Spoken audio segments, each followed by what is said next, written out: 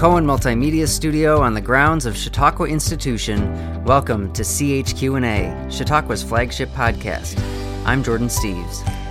At CHQ&A, we continue conversations that begin on stages and porches across the Chautauqua grounds. Listen on for even deeper insight into the work and thought processes of some of the celebrated individuals who passed through our gates this summer. On today's episode, Chautauqua's Director of Literary Arts, Adam Atkinson, speaks with author Victor LaValle. LaValle's most recent book, The Changeling, is a captivating retelling of a classic fairy tale that imaginatively explores parental obsession, spousal love, and the secrets that make strangers out of the people we love the most. LaValle presented The Changeling for Chautauqua Literary and Scientific Circle on Thursday, July 12th. LaValle is also the author of 6 previous works of fiction, 3 novels, 2 novellas, and a collection of short stories. His novels have been included in the best of year lists by the New York Times Book Review, Los Angeles Times, The Washington Post, Chicago Tribune, The Nation, and Publishers Weekly, among others. And he has been the recipient of a Guggenheim Fellowship, an American Book Award, the Shirley Jackson Award, and the Key to Southeast Queens.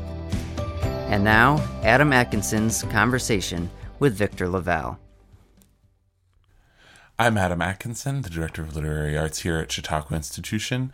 I'm being joined today by this week's Chautauqua Literary and Scientific Circle author, Victor LaValle. The Changeling was this week's CLSC selection. Thank you for joining us, Victor. Oh, it was my pleasure. Thanks so much for your wonderful presentation and for the generous Q&A that followed. Everyone who was there experienced a real treat, and congratulations on the reception of the book to critics, fans, awards bodies that celebrate horror and fantasy writing. How has your experience being a writer changed since genre became as instrumental as it is to your stories, whether we're talking about your practice of being a writer or your relationship to your readers? Well, I began as what would just be called a literary realist. My first 2 books are strict literary realism about mining my own life, growing up in Queens as a black kid and with lots of other black Latino kids running around. And then my first novel was essentially my college experience. And after that, I was ready to write my next book, and the only real option I had was to write a book about a guy who goes to graduate school for writing.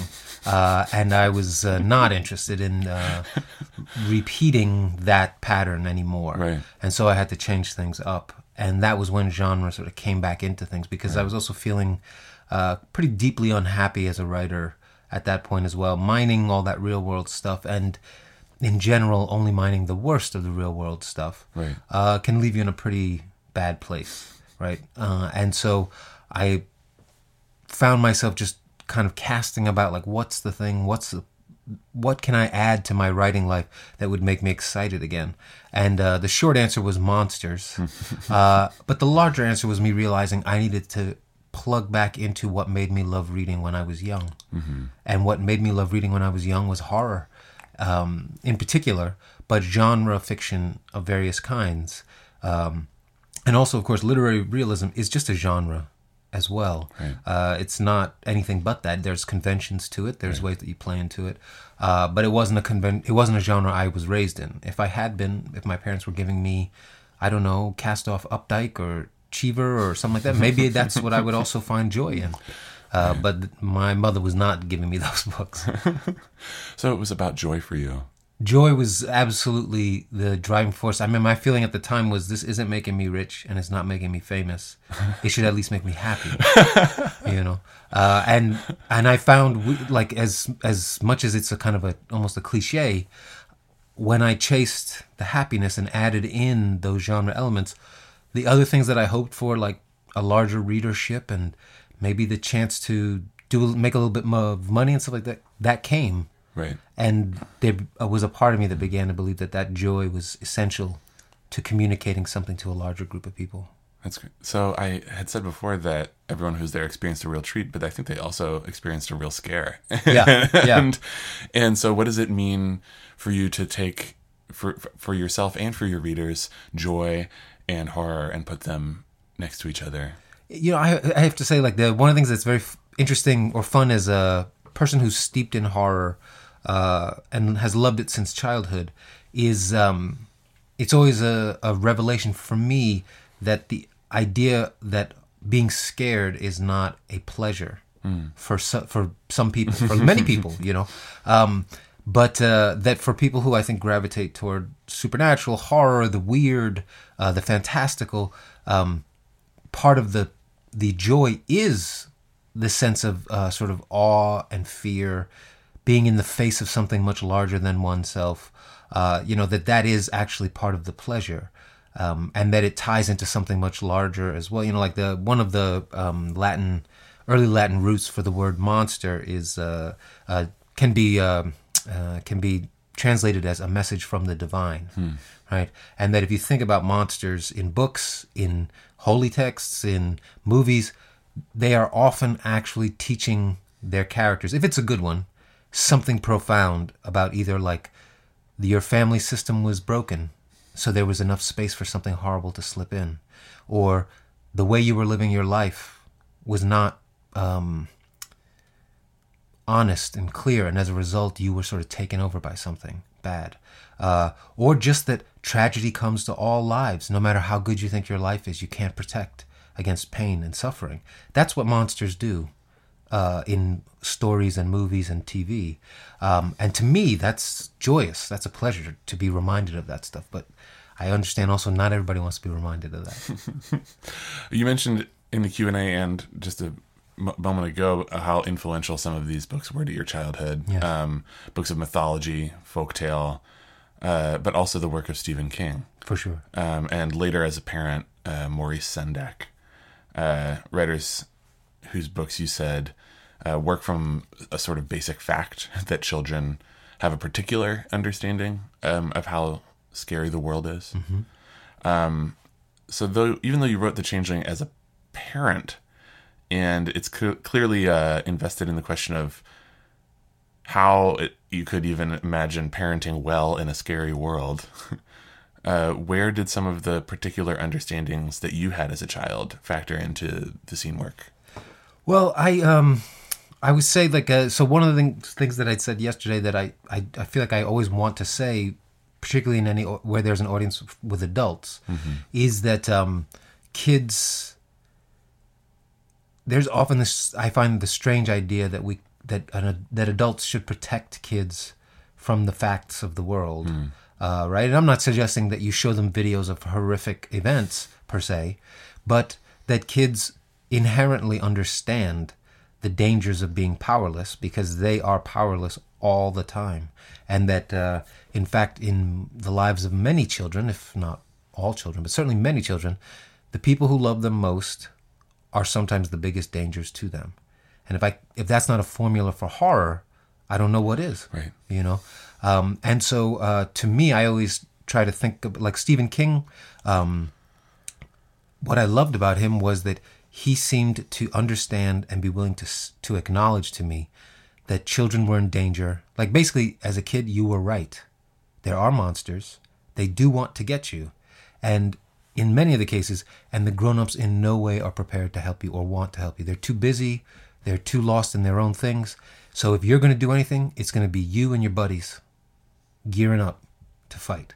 That's all you have.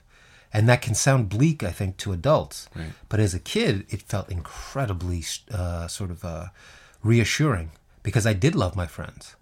In fact, if I'm honest, half the time I probably loved them more than I loved my own family because they weren't telling me when to go to bed, mm-hmm. And what to eat. They were just with me. And you can't really understate the value of that kind of relationship. So how does that sort of thing play out, like, generationally in the book as we learn more and more about Apollo and Emma's parents, and obviously Apollo's recurring dreams return right at the moment of being a parent, right? And so it's at least suggesting that Apollo's inexperience with that vulnerability because of the person that he loved, mm-hmm. right, is showing up again as a parent. Right. Yeah. Well, I will say that was definitely purposeful because for me, my feeling was like the only two times, at least in my life right now, the times when I've been most fearful and felt vulnerable have been when I was a child in sometimes hard situations, right. and when our son was born, our first child was born. Right. I never felt more scared than I did, and in part because in those middle years, even if there are dangers in your 20s and 30s, whenever or before I had a kid, in the end, it's me and my body in the world. I protect or I don't protect it. That's it. Right. But then this being comes along who is just obviously manifestly terrible at taking care of itself, right? Like, human babies are so badly made for living, and as the human being, one of the human beings who loves that badly designed creature, suddenly that fear kicks into overdrive. And so I wanted to get at that idea, like being a child is when you feel incredibly vulnerable, but being a new parent in particular is another time when you feel incredibly vulnerable in the world. And what's worse is you're vulnerable, but not for yourself. You're vulnerable for something that is outside of you. And that creates a different level of sort of anxiety. So I think before I had kids, when I would see parents who just overthink everything, who basically wrap their kid in gauze before like walking just outside to go get the mail, I would just mock them and just be like, God, just get a grip and blah, blah, blah. And then once our kids came, our son and our daughter, I was like, oh, I'm not saying I should do that, but I know why you did it now. Right. And it's just a different feeling. The landscape of the book, obviously New York City, is a place where various reviews called it a sort of otherworldly New York. Yeah. And yet it seems like in the ways that you've been talking about your own experience of the world as a child and the way it informed like your attraction to Stephen King, for instance. How is New York as a simultaneously magical and scary place, a rendering that isn't that otherworldly? And then I was also thinking about how side by side with that we have a New York where everyone on the subway helps this baby be born, Right. Which is like this other kind of New York, right? That I think a lot of New Yorkers would say that would resonate, right? New York, I think, is certainly not the only place like this, but is an interesting place in that it seems as though everybody thinks they know it, right? But it's a city that, if you're open to it, will always tell you you're wrong, right?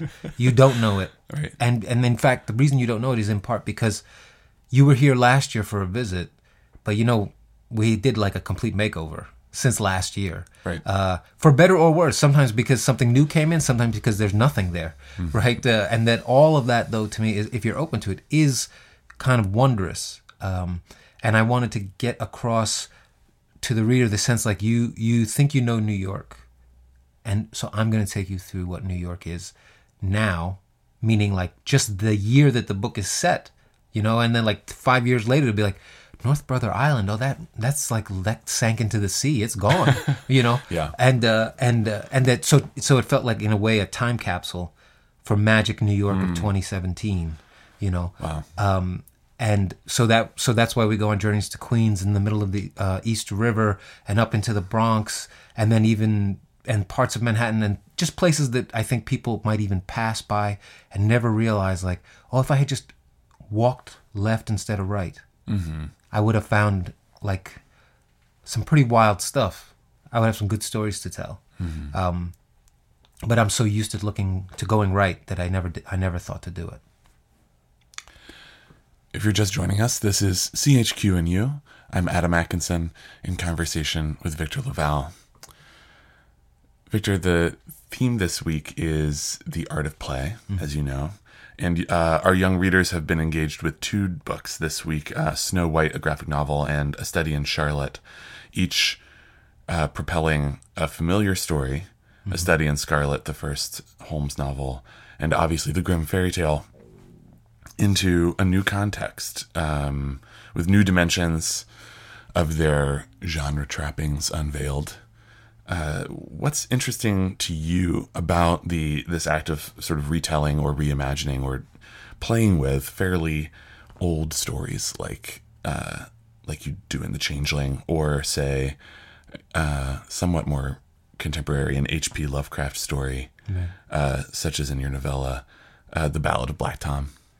Well, I think, one of the things that depresses me or disappoints me is when there's some influential text of some kind, and you see 3, 4, 5, 10 generations pass, and all they're doing is essentially regurgitating that text.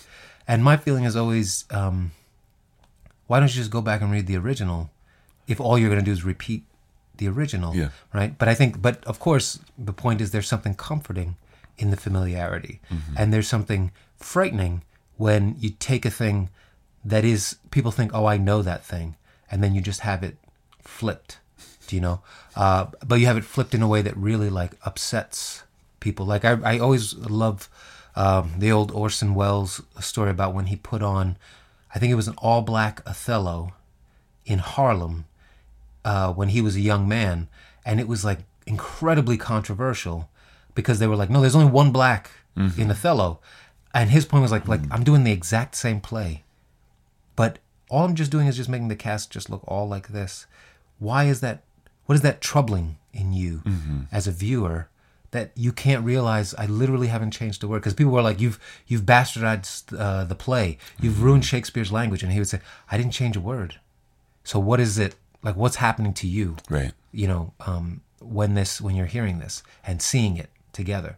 And so the idea of taking something old like Snow White or Sherlock Holmes and just tilting it enough that you say, like, it can't be like it was before if I do it like this is exciting, because it forces you to see what was good about the old thing, right? The stuff that lasts. And maybe also forces a reader to think about the things that they think are essential or important, like that Sherlock Holmes needs to be a man, right? And makes reminds you or teaches you you're just wrong.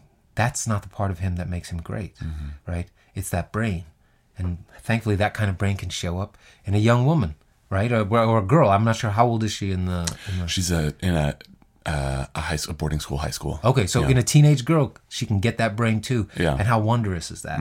Like that, and that's just to me, it's electrifying to see those kind of experiments being done. So, what would you say were the familiar aspects of The Changeling that you really felt lasted, or you were interested in showing last in The Changeling? Right. Well, the big thing is, so like the original Changeling myths were all about, they're all Scandinavian myths by and large, and they're all about like there's always, it's without fail, it's like there's a woman who a family has a kid, has a baby, the woman is taking care of the baby, and then one day the baby is different.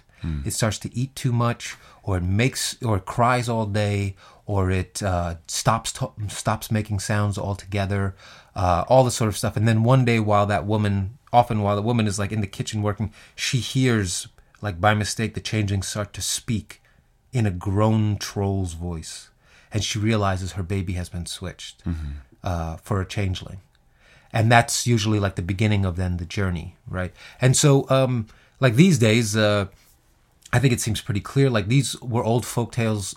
These were ways for people in Scandinavia, Germany, Italy, as it spread around, to talk about things like, the belief is that it's like maybe to talk about things like autism, things like that, like how a baby seems one thing one day, and then they develop in a way that, oh, it's suddenly not that baby anymore. And they didn't have a language to be able to say, oh, they developed into something different, or their mind works differently. That just was beyond, I think, anyone's thinking.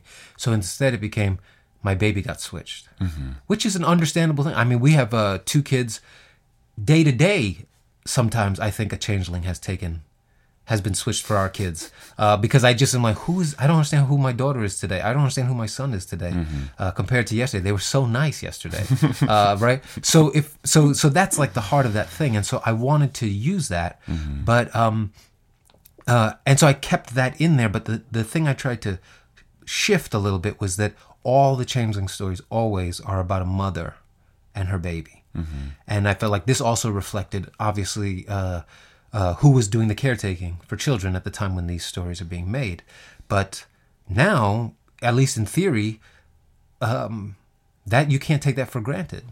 Now the father might be the primary caretaker, or at the very least might be more involved in the caretaking. And so I sort of thought like, well, what if you take essentially the mother from the old fairy tales who's sure, but you take a father now who is maybe a little more skeptical, and you put them together in a story like this, and feeling like that was a good way to bring something old, the traditional thing, and something new, and say, let's bash them together. So what would you say for other readers and writers and creators out there? Where does a lot of the power lie in inserting your own perspective into a legend, an age-old story, a folk tale, or just canonical literature, like with Lovecraft or with Conan Doyle? Right. I mean, going back to those fairy tales, I mean, one of the great things about those fairy tales is if you read, you see like let's say they begin, the first folks who are compiling the fairy tales are these, I believe, these two Italian brothers, and then the Grimm brothers sort of find what they were compiling and then just shift it to a German context and put their own name on it so everybody thinks they did it. And then on and on and on like that. But in the shifting from Italy to Germany, from Germany to Norway, from Norway to France, you see the ways that cultural perspectives change, the perspectives of what is the right way to live, what is transgression about the right way to live. It changes with the teller kind of thing, you know? And so that to me is actually the only component that has to be there, you know? Like you can mix and match. To me, if it was Sherlock Holmes is a giant roach in space, could be amazing, right? Like who solves crimes in space. But if it was essentially just what Arthur Conan Doyle, the personalities he made, and almost the perspectives that he created, but it's just a roach in space, you kind of say, well, who cares? Right. You know? But if the writer who's doing the roach in space is there's a reason that for them, like this, if it's not a roach, it's something like this is an animal that actually in our culture is considered like the smartest animal. And in a weird way, I'm actually talking to you, I'm using Holmes and Watson to actually talk to you about governmental unrest in Myanmar or something. That's when it gets exciting because you found a way to talk to me about your thing through this vehicle that I have already been trained to care about, right? Like that's actually it's very Trojan horse-ish. You take a thing that people think they know and love, and then you stick in something that maybe on the surface they wouldn't want to hear or talk about at all. Right. But if they're far enough into the story, they're kind of going, oh man, you made me think about that. What are some of your favorite Trojan horses? Well, to me, like the great Trojan horse writer is Angela Carter, who takes all the, her Bluebeard is just astounding the way that it flips the Bluebeard story for you and makes you understand what a absolute monster Bluebeard is. And that there's nothing romantic and fun about Bluebeard and about the way he's manipulating and destroying this woman and the women before. Like to me, she has the book of stories, The Bloody Chamber, that I try to push on people all the time because she takes many of Snow White, Bluebeard. There's a werewolf story in there called In the Company of Wolves. And she's such a high-level writer, both line by line and her intelligence, that you keep thinking, oh, I know this one. And you're in it and and then you start to go, oh, I didn't want to think about this. I didn't want to, oh man, I can't ever read that the same way again. Right? You know, Beauty and the Beast is, that's a story about a kidnapping. Right. About a father who sells his daughter off. Right. Oh, jeez. That's terrible. Yeah. You know, and that like in the best case scenario, it's not that it ruins Beauty and the Beast for you forever, but that if it's done well, my hope is like you see that thing, you enjoy that thing, Emma Watson is delightful, all this kind of stuff, but there's some part of you in your head, if you had read that other one that interrogates it some way, that says like, but you know, at a certain point I'm going to turn to my kids and I'm going to say, you understand, you have the right to make your own choice about who you love, right? You don't have to love someone else to save them. They should save themselves. You save yourself. And then we get back to the movie, right? But loving that a thing can remind you to think about the ways everything indoctrinates you, but what is it indoctrinating you into? What's one tip, Victor, that you would give to writers and artists and creators of all kinds who are sensing that a spirit of play might not be sufficiently present in their daily practices, even in their lives? Well, if it's the whole life, the first thing I really would say to people is, if to the writers, maybe is the only place I feel confident saying this, but maybe it applies to other arts as well, is if this thing isn't making you happy, and you're someone who would enjoy being joyful, let's say joyful, not happy, joyful. So happy suggests like there's no nuance to it, maybe. Right. But joy suggests, and play suggests, you get hurt when you play, but then you bounce back up. Right. But if the thing is bringing you no joy, and if you don't feel yourself playing at all, I would just say like, well, why keep doing that? Maybe that's not the story to keep working on. But as a piece of like pure writing advice, a thing that often kickstarts joy for me again when I'm working on drafts of a story, I'll say to my students when I teach, no matter what a person is writing about, there can sometimes be a way that, let's say someone is writing a story about a character who fights a shark, but somehow when I read it, it reads like a person sitting at a coffee shop writing a story. And then obviously it's because they were sitting at a coffee shop writing a story, and they didn't get all the sensory data that they would need to convince me of that. Right. So I always tell my students, if you write about something happening, go do the thing. Just go do it. And don't fight a shark. I'm not saying that, But even like jump in a pool with a shark, like floaty. Right. Right? Wrestle One, because you'll enjoy, like, this is so stupid, I'm having a little fun. Yeah, that sounds good. Right? But two, you will get a little sense of like, oh man, it's hard to breathe like this, or I'm tired so fast. And those will be details that will show up in the work that will make me believe the thing you're writing as well.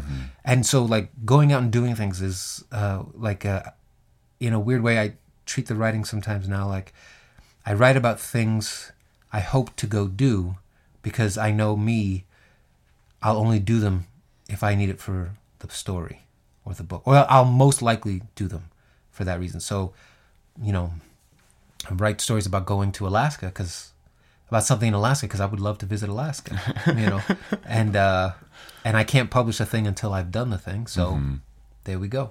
Well, how are you playing next, or Trojan horsing next, or what are some of the things that you're thinking about? Well, the next thing I'm working on another novella, and it's a Western. In theory, it takes place in Montana during the homesteading period, in the early 1900s, early-ish 1900s, and it's focused on what they used to call lone women, because the Homesteading Act, one of the things that was actually amazing about it was one of the few government programs where you did not need a man's approval to get the land. A single woman who, as long as she was not married somewhere else, if she was single or widowed, she could apply for her 160 acres or whatever it was in Montana, and then she would go to the land, and if she lived on that land for 5 years, for a certain number of months over 5 years, the land became hers. And so I've been reading these histories about, there's a lot of women who, for one reason or another, did not fit in with general society, right? But they said, maybe I'll go here and just be alone. But then when they got there, they discovered, oh, this woman also came, and this woman also came. And I wanted to write this, and so I'm working, it's like a story basically about these women who realize, oh, we could essentially make a country within the country that is just ours.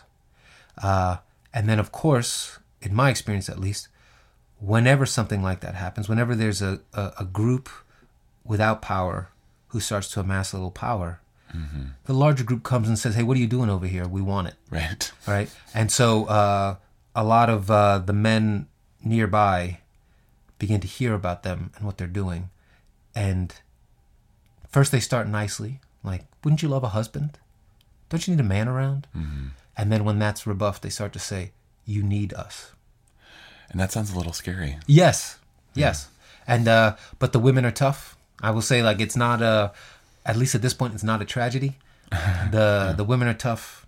They're homesteading this land on their own, so they're in no way easily overtaken. Right. And but they will have to fight. Victor, thank you so much. Oh, this is my pleasure, really. Thank you.